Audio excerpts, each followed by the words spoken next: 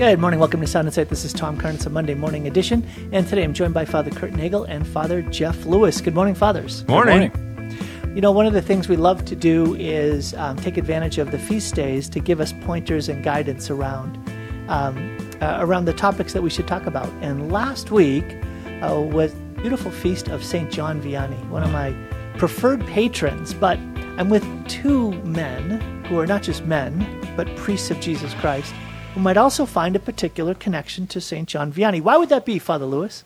He's a priest. He's the patron saint of parish priests. I think of all priests now after the Year of the Priest by Pope Benedict. Oh, nice. I didn't know that. I didn't know that there was a shift. Well, His I think patronage has increased. I think that they bailed on that. I think the religious priests put up a fight, and that was backed off. It was proclaimed. It was announced it was going to happen. As I recall, I'm subject to correction here, but I think actually they backed off on it. They walked back. So I think it's still only diocesan priests. You know, I want to know who those wise monks are in religious that decided to reject the patronage and the spiritual intercession of St. John Vianney. I don't want to go there, so I don't know which religious orders led probably that charge. Probably a Jesuit. I'm sorry. Didn't say anything. I'm putting that right out there. It was probably a Jesuit. So I'm not saying anything.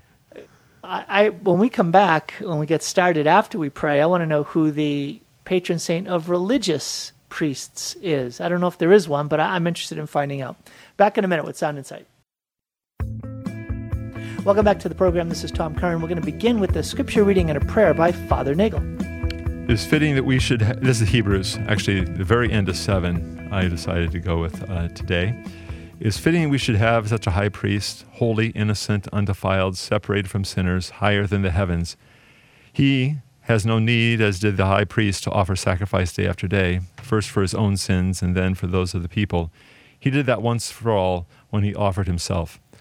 Gracious God, I ask your blessings upon us today and on all priests, that we might truly imitate Christ, the high priest, in our ministry, in our lives, in our discipleship, and that those who are listening today, whether ordained or lay, might also grow in their appreciation and reverence for the priesthood, patterned and modeled on that of your Son, Jesus. We ask this through Christ our Lord.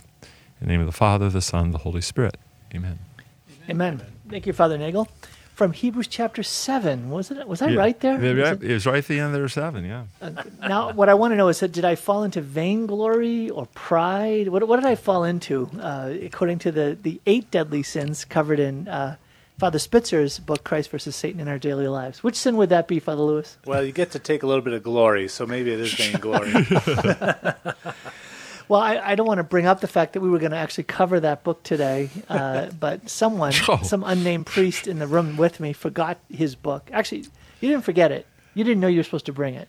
So maybe I should have texted you. Maybe I'll own that. Is that humble now? Am I overthrowing that vainglory and that pride? Tom, I think you should just kind of back off on this whole virtue thing, because I'm not sure you're helping yourself at all. No, I just don't think it's going well. Dang, I'm just digging a deeper hole here. Yes, exactly. I better call upon the patron saint of religious priests. Who would that be? Do you know, Fathers? I don't know who it is. I don't know. No, I don't know. You know, it's the Feast of St. Dominic this weekend. Maybe it's St. Dominic. But then the Franciscans would have a beef with that, I suppose. I don't know if there's a patron saint of religious priests per se. I think the orders themselves probably have their own favorites, but I don't know of anyone. But that doesn't mean it isn't true. If they did that, would they want to break it up between like apostolic and cloistered, sure, or contemplative? I would think so. I want to know who would you. I want you to think who would be the best candidate. Who would be on your top 3 of religious priests? For you can do contemplative, you can do active, or you can do it any way you want. Who are your top 3 patron saints for religious priests? I think of St. Bernard right away. I say St. Bernard. Do you say Bernard? Yeah, well, I guess I heard it both ways. It's like Augustine and Augustine. Yes. Right? Yeah, something like that, Yeah. Maybe representing kind of the contemplative. But I do think of St. Dominic for the kind of more active, particularly in the role of the priest as a preacher of God's Word. And, of course, he founded the order of preachers. So there's 2 of my top 3. I have to think of the third one. Okay. I'll give you... How about you, Father Nagel? I say Bernard as well. I think Bernard of Clairvaux would be a great one for the contemplative, because he's also so active, and his priesthood is so alive. And as priesthood, I also think that for the active orders, I think St. Dominic's a great choice. St. Ignatius of Loyola, I think, would be also someone I would think of. We're right up there. Yeah, interesting. I wouldn't have gone to St. Bernard because he didn't actually found an order. I think I would have gone to like St. Benedict, some early founder Sure, yeah. of a contemplative order. But you're right. I mean, he certainly had, St. Bernard, an amazing impact in terms of renewal of religious life and contemplative life. I think doesn't he get the award for like best Catholic family ever? Yeah. Aren't like all of his siblings are also canonized saints? Yeah. Right there, St. Basil the Great, I guess. Yeah, I think Go ahead, Father Nagel. You were going to say something. I was reading. I guess I was thinking of St. Benedict. Some people are saying that he wasn't a priest now, that he was a monk, certainly, and a founder of monk. But I don't know if I buy that. But I was reading some of the scholarships thing, wondering whether he was actually ordained or not. But take that for a historic. I never heard that before. I hadn't either. That's really interesting, huh? Okay. I think it's a debated question. So today we're going to dive in and focus on Saint John Vianney, and so I think I've asked you this question before, Father Nagel, about he is the patron saint of parish priests, or is it diocesan priests? Is it just our parish priests? I think diocesan. Is that kind of a crossover? I thought prior to the year of the priest, it was specifically parish priests, but I could be wrong about that. Maybe it is diocesan priest. Okay. I don't know. I guess here's my question. As you all were in the seminary and were fostering, I guess here's a question. When you were in the seminary, were you presented with the idea of not just growing in the spiritual life, but growing in a spiritual life in a priestly way, that there was a priestly form to living and growing in your own spiritual life? I guess that's part one. And then part two in that would be, did it have any connection at all to the life lived of any particular priest, like St. John Vianney? I'll start with you, Father Nagel. I do remember, so I was in at Mundelein in the mid-'90s for my seminary, and there was a conscious effort. Father Larry Hennessy actually was one of the people involved with this, who's trying to shape out a spirituality of the diocesan priesthood. I actually, believe it or not, I didn't actually take that course, but I do know there was talk. I think it was recognized that there was a need for this. There was a lack, I guess I should say.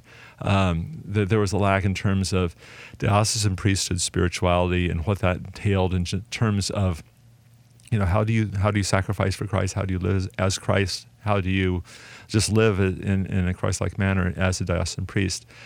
And I do think John Vianney, the question I have is, I know that we, among us seminarians, John Vianney had a powerful mentorship role. I do think that we were familiar with his life. I think we saw him as someone to emulate and to ask for his intercession.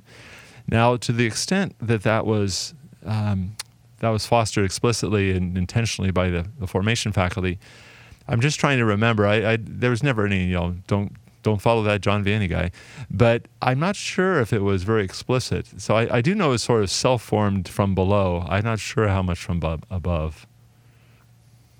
Well, it happened to. I joined the seminary at Bishop White here in Spokane during the year of the priest, and we had an icon commissioned in honor of the year of the priest of John Vianney, and our kind of patron saint of that of Bishop White is Saint John Vianney, although not named after him. So I kind of had at least a minor devotion from the very beginning of my journey toward priesthood by those facts. And while in major seminary, we didn't hear anything explicit in our lectures or anything necessarily about him, but reading of him and his biography and other books about him, and even maybe post-ordination pilgrimages to ours to see him, to tread where he trod, were things that came up. Did you actually go there? I did. After I was ordained, me and another guy, we went to Rome. We were abroad 3 weeks, and but part of that, we rented a car and we went across the south of France to Lourdes, and on the way back went back toward the northeast, toward Ars, and then back down into Italy, into Assisi, and back to Rome. And so we were an overnight in Ars. We got to celebrate the Mass on Trinity Sunday at his altar, which is in the lower level underneath where he is enshrined above in the main basilica. So, but the altar that he used, we got to celebrate the Trinity Mass, Sunday Mass there. It was pretty awesome. And in any event, like Father Nagel, I'd also thought, if I were to describe a diocesan priesthood spirituality, what would that entail? And I even thought about, like, if I were asked to go on to further studies, like maybe make that an aspect of my studies, maybe even like a thesis. What would that look like? Whereas the other religious priests, there's kind of a distinct character to their spirituality and so on, but not so much the diocesan priests, at least not explicit. But then I started thinking, I think that a pronounced devotion to the Eucharist ought to be a part of that, by the fact that most of us, parish priests, diocesan priests, are celebrating the Mass each day and 3-4 times a weekend. But then also to encourage, if not outright require, daily Lectio Divina, because it's the practice, by and large, of priests that I know to preach each day. And we should be diving deep into the Word and preaching it. And anyway, those are two aspects of diocesan priesthood. I think diocesan priesthood spirituality that for me had been pretty significant. I think those are. I agree. I think that the confessional would have to be in there too, though, because again, John Vianney is a perfect example of that. That's a huge ministry for the diocesan priesthood. Now, not to say, of course, obvious on all this, the religious priests don't have the same, calling, but I do think that it's something that parish priests have to think about in terms of their flock is, yes, preaching, yes, the daily Eucharist, but then maybe the third thing being the confessional and the spirituality of the confessor. So what's so interesting is that when you think about the fact that the Church raises up St. John Vianney as this patron saint of diocesan priests or parish priests, there's a sort of a quality of the exemplar, the model.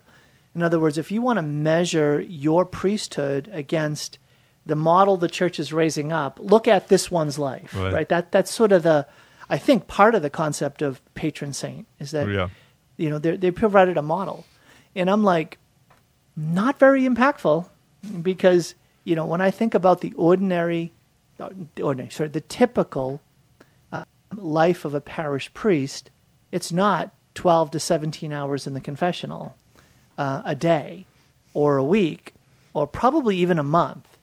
And so, like when I think about like what marked the life of St. John Vianney, it was like he was completely consumed with the salvation of the souls of his parishioners. And it took the form of, like, you ever read any of his homilies, like, or his catecheses? Like, man, I know, like, lion in the pulpit, lamb in the confessional, right? So his homilies were not it was not like easy peasy, right? No. It was like you cut sin out of your life and you get renewed and all of that. And so it's interesting, because I'm thinking, if you said, well, what would be the life of a priest that was probably more of, like, call it a model for how priests actually live their priesthood today? I don't know. Is it like St. Philip Neri, or is it St. John Bosco, and they're religious, right? Mm-hmm. So it's like, who is someone that is an actual model for how priests are living their lives? But I spent those 5 years in the seminary, and there was never one mention ever of St. John Vianney as a model for how I should shape my own spiritual life. Oh, and by the way, the amount of fasting and penance he did, and the amount of spiritual warfare that was part of his own life of faith was just, incredible. Well, right? Go ahead, Father. I think you can certainly look at John Vianney and say, well, I don't see my parish priest, and the people of St. Monica's would agree with that I don't see my parish priest modeling him very well. It's certainly if you're looking at the 12, 16 hours a day in the confessional, etc. Now, I would say this, though. I mean, in terms of that's kind of the late John Vianney stage of his life, when he became holy and famous. And his confessional was just besieged, and there was just thousands of people waiting in line.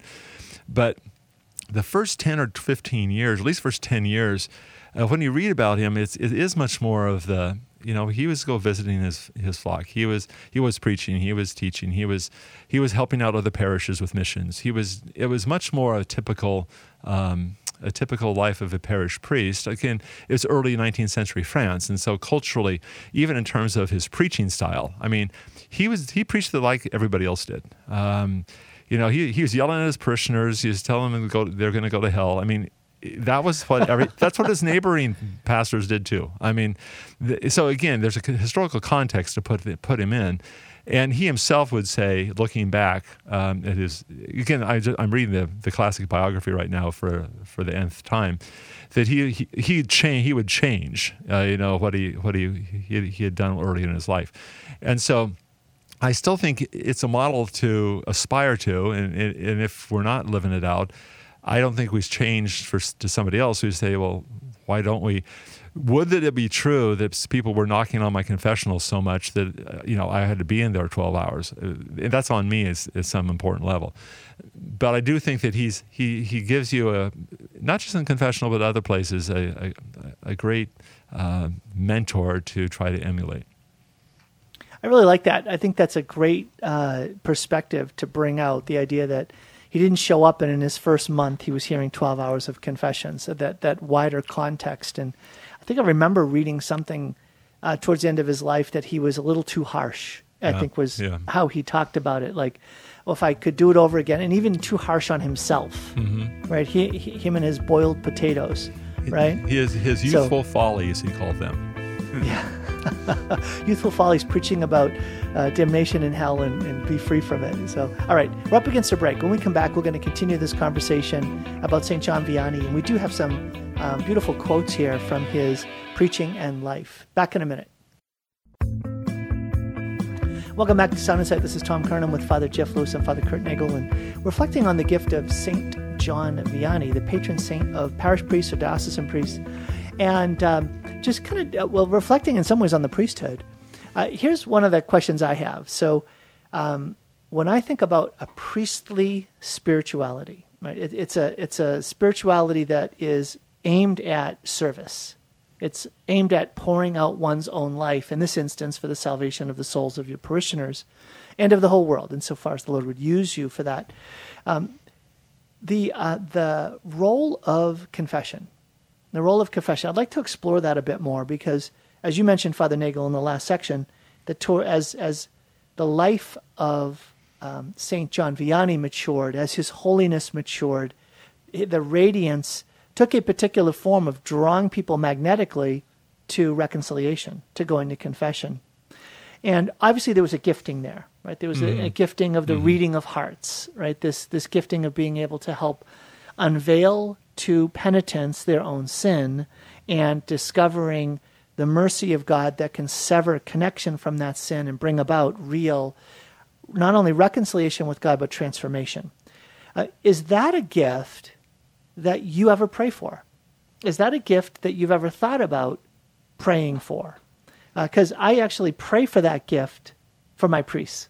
I pray that they would have that gift of being able to read hearts, to really sense the sin that is the spiritual disease of the penitents who are coming into their confessional. Father Lewis, I'm looking at you. Well, I've not prayed specifically for that, but I'm very cognizant as I'm hearing confessions that I'm trying to engage in, I guess, what could be called a double listening. I'm listening to what's being confessed, but I'm also trying to listen to the promptings of the Spirit, like, what insight or words of consolation or what have you should I offer in response, and then also, like, what should be the penance that will be most meaningful for this person to make forward progress again in the spiritual life. So that's kind of a more of a I don't know if it's a charism necessarily, but a tactic, I guess, or a skill that I've been taught and developed being trained as a spiritual director through the Institute of Priestly Formation, which took a lot of those principles, and of course it applies, I find, right immediately in the confessional. But I've not prayed for that, but I ought to. I have prayed that if I'm kind of in a lull, like I'm here for confession, I know there's people in the church, nothing's happening, then I'll pray for them, whatever might be blocking them from taking the step toward the confessional. Let that be removed, and almost like clockwork, every time the dam bursts, and here they come. Brother Nagel. Yeah, it's an interesting idea. I think it's a great thing to pray for your priests. I don't think I've. Yeah, maybe in the future, but I don't think I've prayed for. It's a charism, I suppose it is, but it's also one I think that God gives as you open yourself up to. I do think, as you mentioned again, I think John Vianney had a particular gift. I do. I think that God gives gifts for particular times, and sometimes there are people who are in salvation history have their own role to play. But I do think that is, it's not limited to John Vianney, that reading of the souls. And so I think it is a great gift to ask for in terms of parish priest charisms. So I want to dig a little bit deeper into this. So fathers, can you think of your most memorable confession? And by that, a confession where you sensed like something really supernatural happening. Now, obviously, it occurs in each confession, but something that was particularly like transformative or had a particularly powerful impact on your own life or your priesthood. And I'll start with you, Father Nagel. Well, I thought, I'll probably hope you go with Father Lewis first. Father Lewis, I'll give you a minute if you want, Father Nagel. I'm trying to think, so it didn't jump right out of me, so I'm trying to think. Well, I have had a couple, but I'm hesitant to go deeper in case any of those penitents are listening, and then I've just... Oh, no, I mean when you were confessing. When I was confessing. When you were actually confessing. Oh, I was a penitent, you mean? Yeah. Yes, when you were the penitent. Okay. Yes, there's one that immediately comes to mind. It was when I was a seminarian, actually, not yet a priest, but one of our priests at the time was pastor of 2 parishes in kind of northeast Spokane, and he had an associate, and I think that this associate, he's now a pastor elsewhere in our diocese, I believe he has the gift to read souls just as clearly as if he's reading a book. I was confessing behind the screen, so he didn't even know who I was, but his response to me was like, it was just so penetrating, but in a consoling and soothing way that was not just affirming me like there, but calling me out, and at the same time challenging me and consoling me at the same time. It was a remarkable experience, and so whenever this priest happens to come up in conversation with parishioners, I say, if you get a chance to go to confessions with him, go immediately. Yeah, that's beautiful. I do know that there have been. I can think of a particular confession that was very consoling, and I guess consoling is the right word in terms of God's love and in my place in His heart. It's hard to because it's supernatural. It's hard to explain, and it's hard to explain the impact, I guess. But I do know the feeling of peace, not just you can that lots of times in terms of the confessional, just relief of God's mercy, etc. But in a particularly strong way, saying, okay, this has solved a problem for me. That I have been released from that in some ways. That I remember it as a confession in England, actually. I was there for a year as a graduate student doing some research for my dissertation. So I do remember that particular instance. So, part of the reason I bring this up is that I had a particularly transformative confession when I was 18. So it was right at the beginning of my awakening of faith as an 18-year-old. And there was a very devout, very traditional priest. He had a very strong devotion to the Blessed Mother. And he took some time to want to help me grow as a young man in faith. And I went to confession to him, and when I was finished confessing, and I thought I did a pretty good job. Right? I was like, maybe he was going to bring up my pride, but he said, "I see another sin on your soul." And I froze. I'm like, "What? I see another sin on your soul." And I'm like, "Can you help me out?" I don't know what it is. And he said, "Pray to the Blessed Mother that she'll help you come to see what the sin is." And I prayed like, man, I was like, please, you got to help me out here, Blessed Mother. And all of a sudden, what came to mind was, it wasn't just a sin, but it was a sin that led to other sin. And it had to do with something that my parents bought in the game section of like a typical department store. I don't know if you know this, but if you go to a game section and you see Scrabble and Monopoly, there's another game that you'll find there. It's in a box that looks just like other games. It's called a Ouija board. I don't know if you have ever realized that. But my parents had bought, unknowingly and unconsciously, just thought, oh, it's just another game. And I had played with it once. And I remember the way that I had interacted with that Ouija board to try to like get it to do something. I was like, I have done wrong. I have committed a sin. This was probably when I was like, I don't know, 10 or 11, 12 years old. And I remember, because our parents were really good about getting us to confession probably every month or two. So going to confession was a regular part of my growing up. And I can remember feeling so ashamed of what I had done that I was afraid to confess it. And I can remember the prompting to confess it, and I refused. And so Father Lewis is now shocked. He is shocked at me for the refusal. And it was so funny because I had been schooled in this way of confessing that made me feel like, I'm pretty good. I'm better than most people. So I'm going to hide that thing that I'm really ashamed of. And I can remember over the course of years going to confession, having this thing bubble up, refusing to confess it, and then letting it fade back down. Until eventually it stopped bubbling up. Isn't that fascinating? Yeah. And so now here I am as an 18-year-old, and this priest reading my soul shares with me that he sees this sin in my soul, and I brought this up, and he says, that's it. And he says, do you realize that you have, in doing this, committed, right? The worst evil was the refusing to confess in confession, and how that denied or negated all the value of like these other spiritual actions I was doing. Well, let me tell you, when I was forgiven, it was huge. Talk about a huge weight off my shoulders. So I can tell you there's a reason why I pray for that gift for priests, to have that reading of souls or that sensitivity to be able to like call out something that might be hidden away, because I know that I was unbound and set free in that confession. What do you think about that, Father Lewis? Well, as soon as you mentioned Ouija board, I thought, well, I know a diocesan exorcist or two would have some choice words to say about that. So I'm glad that confessor for you has seen that and helped you to call it out.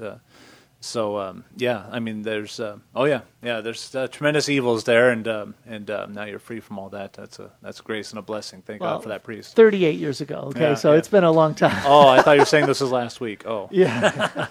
No, I was 18. 18. Yeah. Father Nagel, any comments on that?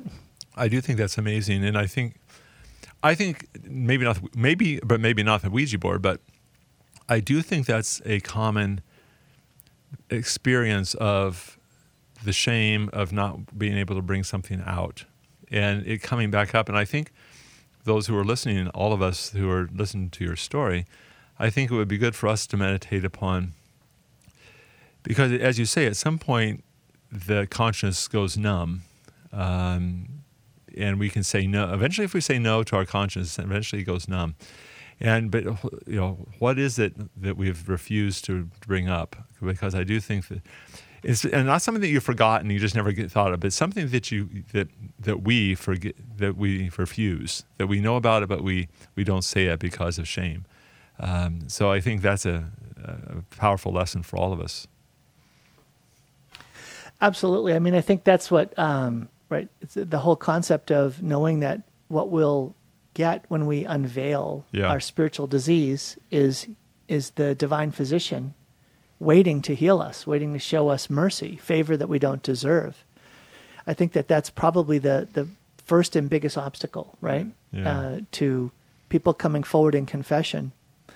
I think sadly, the idea of having a harsh confession or a bad confessional experience is something else that holds back Oh, so yes. many Catholics. I mean, would you agree with that, Father Nagel? Yes, definitely.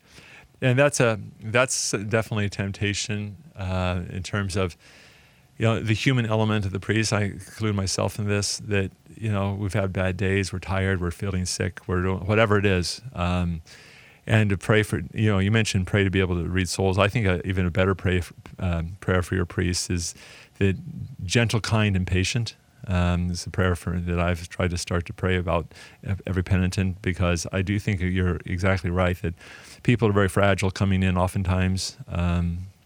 And even if they're not, and even if they don't seem to be, and even if, like maybe an earlier Tom Curran, they think they've got this all down, and even that kind of sets you off, saying, "Oh, wait a minute, you're a mess," and you think you're not.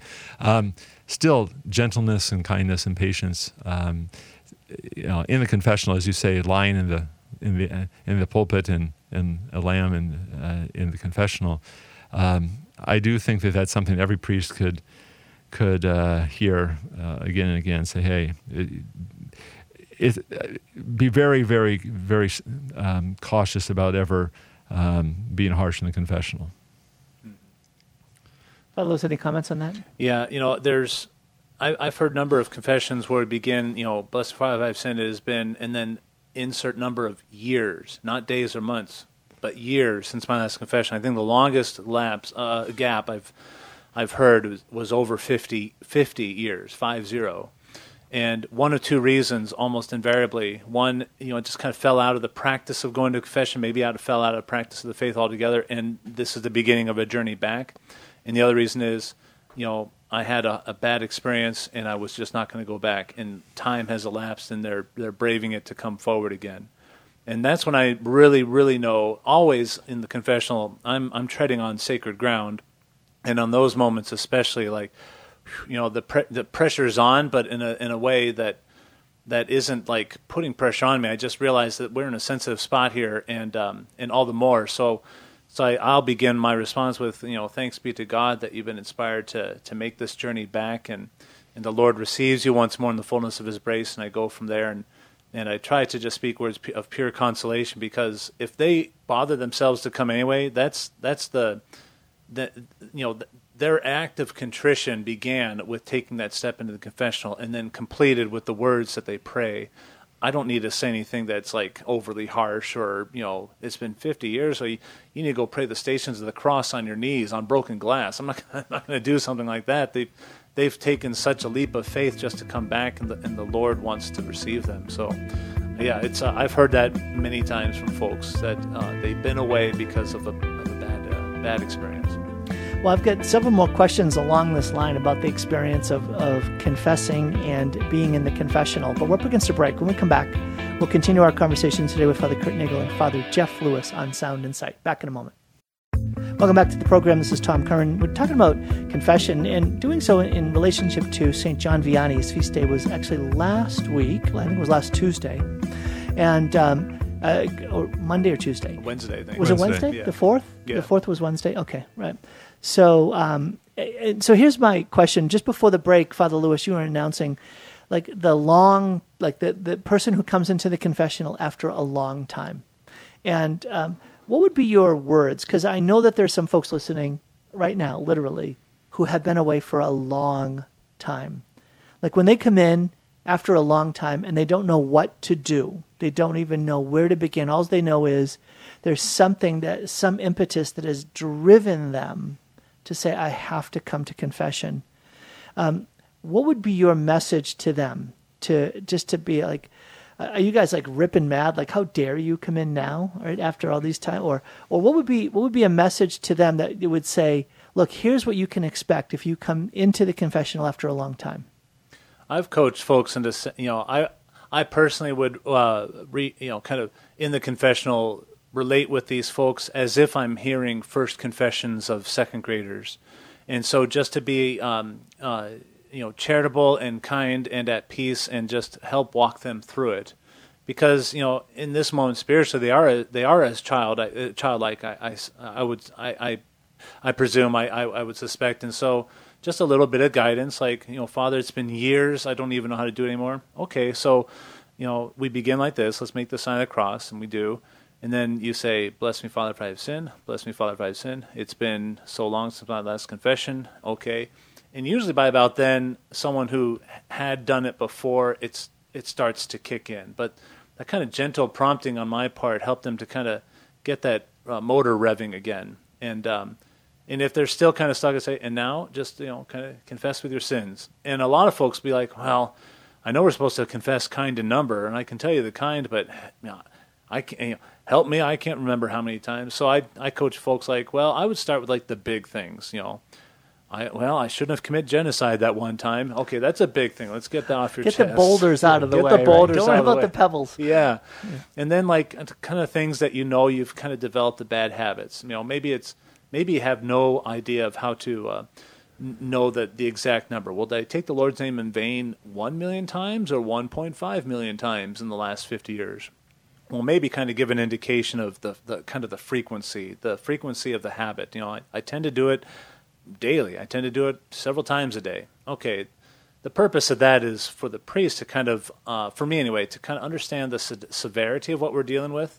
It's one thing to go to a doctor and say, I've got this rash. It's another thing to go to the doctor and say, I've got this rash on this part of the body and it weeps and bleeds daily. Okay, that's a little more detailed, and the doctor can do something a little more specific to that than just, I have a rash. And so I figure spiritually it's about the same thing. So I guess those are some kind of things to keep in mind for folks that might be making their journey back to the confessional. Brother Nagel. Something I often do in those situations, as Father Lewis had mentioned, I do welcome him back, and I sometimes ask just for myself, what brought you back today? Because that can sometimes gives context of what's going on in their lives, a crisis or something. But and it's in an invitational way, not an accusatory. Just saying, the Holy Spirit has prompted you, and you've said yes to the Holy Spirit. What was the context in which you said yes? But then I also, I offer, say, I could ask you some questions because they don't know what to do. They don't know where to begin. And so I start going through the Ten Commandments, expanding it out, and just say, what about this? Has this been part of your life? Have you, has this sin figured in? And explain it a little bit, break it down. So I think sometimes people find it easier if I ask questions and they can respond yes and no, or sort of, and that it can be helpful if it's been decades and they don't know exactly what to do. It's sometimes easier to respond to a question than to come out and say it. So I sort of prompt them and see, is there anything here that you want to talk about? And so it's that kind of thing is something that can be useful as well.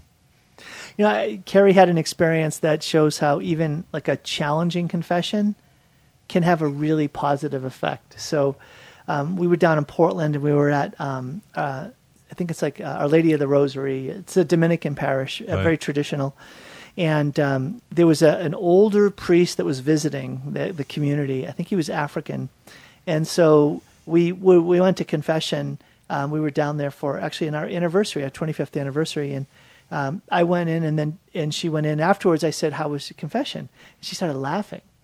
Because I said, oh, yeah, it was really good. Because I use the Ten Commandments as my means of confessing. I'll just kind of walk through the Ten Commandments. And that's just my habit for examination of conscience. Well, Carrie is more existential. So she'll more sort of share in narrative form the sins that she's bringing out. And the priest kept cutting her off. And said to her, you're just not making a very good confession. And she was just like taken aback, but when she came out, she shared that she was so struck by that it made her become a bit more rigorous and raw in her honest identification of here's the sin, not here's the story and the context and the dynamics and the background and okay, do you understand now, right? Versus kind and number. Mm-hmm. Here's what I did. Here's what it looked like. Here's how many times, and I'm really sorry for it. And so that's a phrase that we sometimes will throw around now in our marriage. It's like, you're just not making a very good confession. So there's that one. And the other one, Mary Grace came up to visit one weekend with her friend, and we went to Mass at St. Joan. And the priest there, a bit more rigorous in the confessional, especially one of them. He's a lion in the confessional. So I have my kids steer away from him, and he like just put it out there. Look, it's a good thing you didn't die. You would have gone to hell. Like, bam. Like, you know you are in the state of mortal sin. You do realize if you die in a state of mortal sin, that you end up in hell. Thanks be to God for the mercy that you received to be here today to get this forgiveness.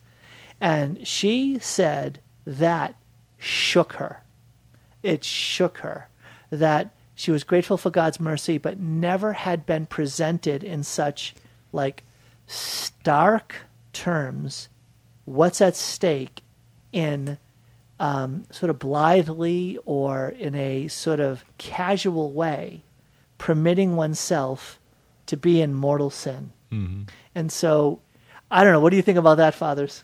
That's true. It's dark, and God bless him. I don't think I would have the the courage. And I would suspect. I think I know. I can even tell you, her sin was missing Sunday Mass, and this was during COVID. So okay, yeah. So, anyways, but go ahead. Well, I suspect I know which of those priests you're talking about, and I know him to be a very prayerful man. So, if he's going to say something like that, I suspect he experience a prompting of the Holy Spirit, like this needs to be said to this person because, or maybe not even a because. And she hasn't missed Sunday Mass again, which is amazing. So you talk about, like, again, a challenging hammer that actually broke something loose. Yeah. I think it just shows that, but being a confessor is an art more than a science, in the sense of, there's the right things for the right person at the right time. And you can get it wrong too. But you mentioned the whole idea of praying for that the different charisms of being able to read the soul, or be able to.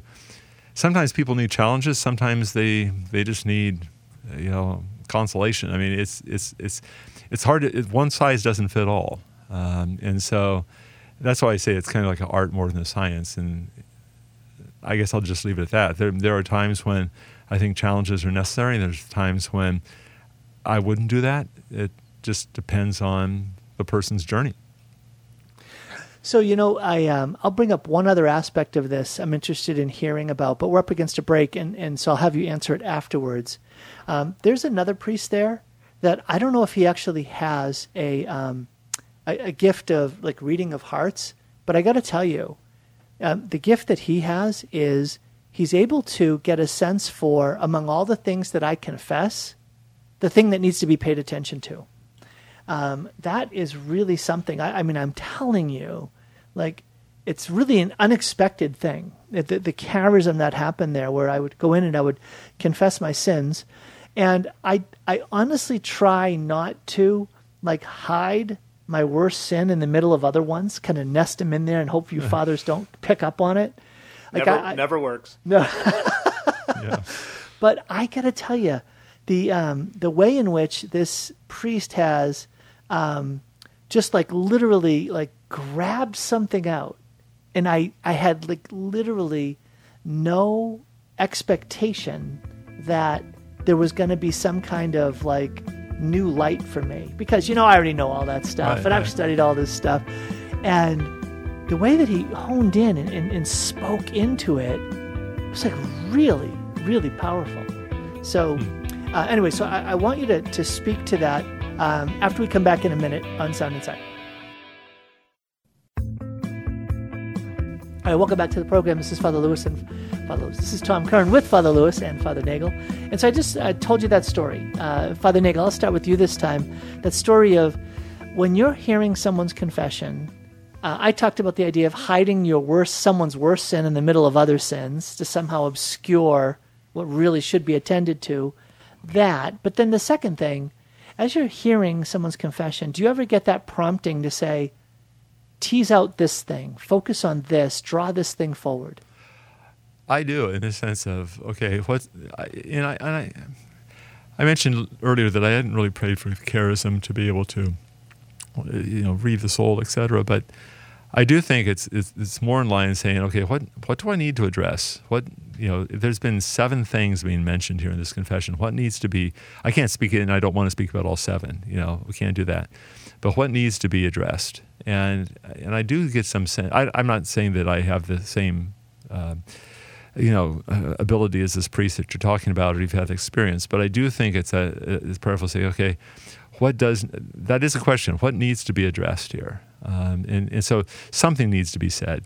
But which is the sin that this person most needs to grapple with, or to be at least been challenged or consoled, or it needs to be cleansed somehow and has some personal attention paid to it. So I do think that there's that idea in my mind in the midst of confessions. I think of going back to St. John Vianney, the priest and the man, the famous aspect of the end of his life where he would hear confessions for 12 hours a day or longer, and hundreds and thousands. But this is in the old rite, what we now call the old rite, the only rite then, and I'm not familiar with it, but I've heard one time that to go through the rubrics of the confessions of the sacrament in the old rite, to say all those prayers as they need to be said, it takes like 4 minutes. And so why did he have such long lines? There was a how he said them that spoke to people's hearts, or just a brilliant economy of words of him just zeroing in on the one thing necessary and hitting it, and the folks left with an experience of God.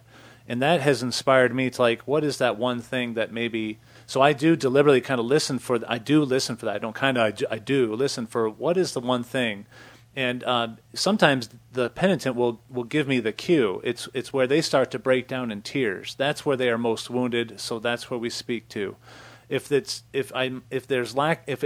lacking, if it's just a same tone of voice throughout, then I'm listening for, well, if I spoke to this, would this also speak indirectly to these other things, because maybe they're all related, and that's where the phantom thread can come loose if I pull here. And oftentimes maybe what's thrown into the litany of the sins is I've been lax in my prayer life. So maybe objectively it's the least serious of the sins confessed, but I try to guide them. Well, reestablishing that firm habit of praying each day is your direct lifeline to God, and your life is daily infused with some measure of grace thereby and some connection with God, and these other things will you'll be able to be strengthened in the realm of grace and virtue, that these other things you'll start to improve upon too. So you got to start there, because if they're confessing 7, 8, 9, or 10 different things, they're overwhelmed with, how do I right the ship here? That's overwhelming. So I help them to say, well, focus on this maybe, and the rest, trust in God that the rest will follow in due course. So when I think about you, fathers, Father Nagel, Father Lewis, talking about really the transformative power of confession, and you sharing your own experience from your side, for me it sort of highlights the tragedy of how little emphasis has been given to going to confession, maybe in the Northwest. Maybe it's just more on the Puget Sound side of things, but the lack of emphasis on that, the lack of highlighting invitations, come to confession, make a regular confession. Here's how you go to confession. Here's the difference it can make, because so many people are just literally in bondage, spiritual bondage, darkness and confusion, because they're trapped in sin and they don't realize the gift that is available to them. Why aren't our churches, during the times when confession is available, why aren't they full? Why aren't they just people there? And I guess I'd like to have you fathers just speak to the sadness or the sign of brokenness of what's happening in our church today, that we don't have a greater sense of faithful attendance and devotion towards a regular confession. I'll start with you, Father Lewis. I suspect a large aspect of that is just in general a loss of the sense of sin amongst all of us, priests and lay alike, and in the priests maybe that's seen most commonly in just the lack of even mentioning the word sin in homilies or in other ways of speaking and teaching the people, and maybe in general a lack of preaching about what confession's all about, and the blessings of going there, and the needfulness of going there.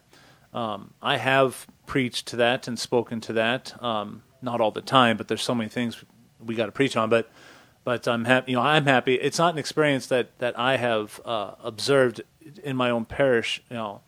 My parish, we have 3 confession times each week, and as far as I know, just the average week, it's a full hour. Frequently, goes over an hour. In fact, one of those is Saturdays. I'm thinking I'm got to make it a 90-minute thing so that I have time to get the Mass ready, because I'm going right up to 10 minutes before Mass before I'm finally out of there. But we get there right at the beginning. We've learned not to get there 15 minutes in because there's a line. Yeah. So. And I know other parishes in Spokane, Cathedral, in downtown Spokane, Cathedral Our Lady of Lourdes, their lines are like out the door, and they got 2 priests hearing confessions. And there are some of those parishes that have that going on. I think that's a blessing and a grace, and I hope it's happening elsewhere. But I think that's part of it. We in general have lost a sense of sin and the sinfulness of actions that we may commit on a daily basis.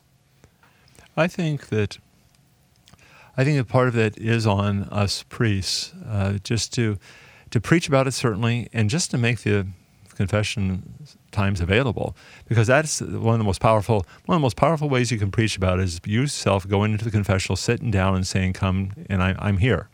My time, giving my time to this sacrament."